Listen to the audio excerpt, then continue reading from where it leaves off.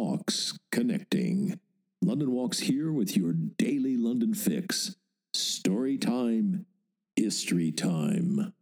Here's some food for thought for you. The London we know stands on a pie crust.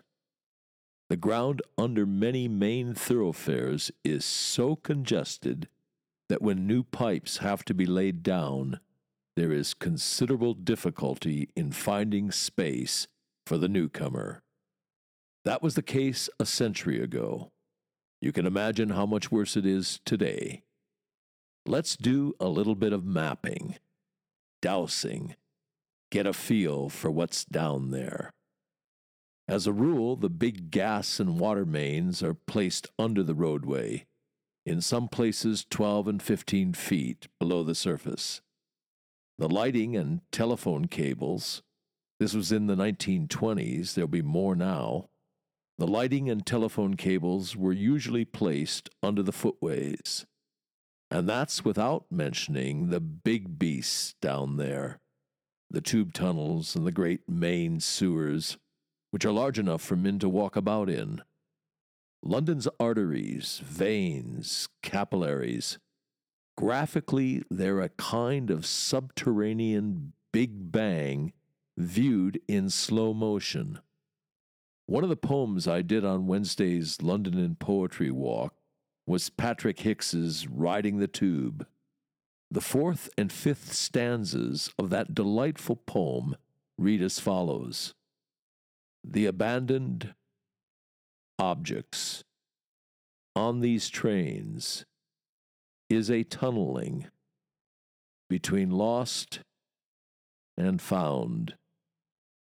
Cell phones, an urn of ashes, a false eye, breast implants, a jug of bull's sperm, umbrellas, 2 human heads, a ventriloquist dummy, teeth, a vasectomy kit, lecture notes on John Donne, bitten apples, empty wallets, divorce papers, blood.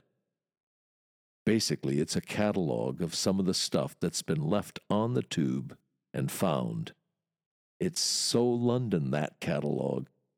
It's London in its plenitude and multifariousness and variety and randomness. That's London.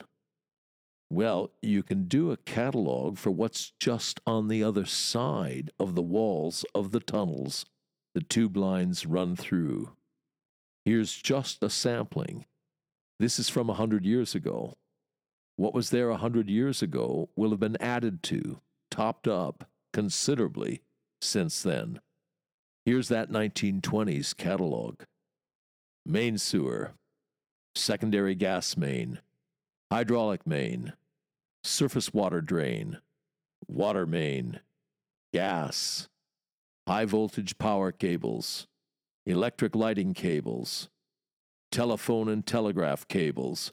That telegraph cables dates it, doesn't it? High pressure gas main, network of supply pipes to buildings and drains to main sewer. But let's just take the gas pipes. There are thousands of miles of them, of all sizes, from the great iron mains some 5 feet in diameter to the smallest service pipe. And why are we taking this brief survey of subterranean London, and in particular the gas pipes, on December 29th? Because of the commission that started meeting today, December 29th, 1928, at County Hall. That's why. And why is that commission meeting? Because of the gas explosions and fires that occurred a week ago.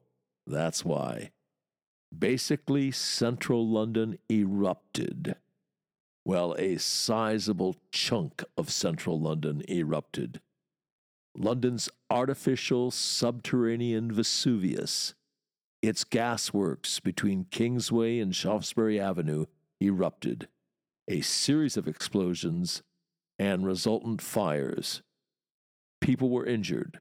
Roadways were ripped open. Properties were damaged. Traffic was dislocated. business was interrupted. It was like being bombed, but the bombs weren't coming from the skies. They were coming from under London, underneath the pie crust. Imagine walking along High Holborn, and suddenly the pavement in front of you explodes upwards.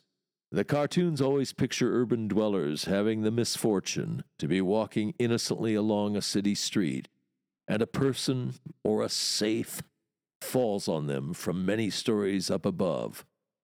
Well, what happened in this instance reversed that urban cliché. The catastrophe came from underfoot, not overhead.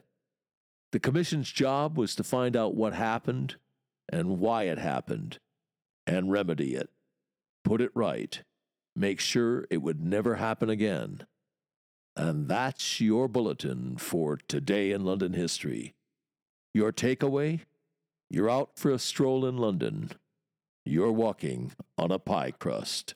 You've been listening to the Today in London History Bulletin, emanating from www.walks.com, home of London Walks, London's signature walking tour company, London's local, time-honored, fiercely independent, family-owned, just the right size walking tour company.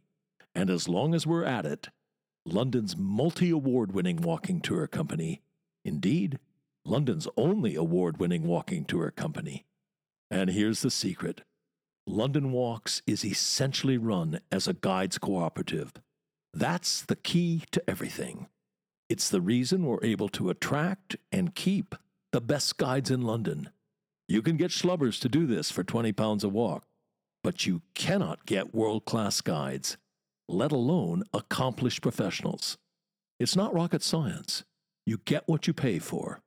And just as surely, you also get what you don't pay for. Back in 1968, when we got started, we quickly came to a fork in the road. We had to answer a searching question. Do we want to make the most money, or do we want to be the best walking tour company in the world? You want to make the most money, you go the schlubbers route. You want to be the best walking tour company in the world, you do whatever you have to do to attract and keep the best guides in London. You want them guiding for you, not for somebody else.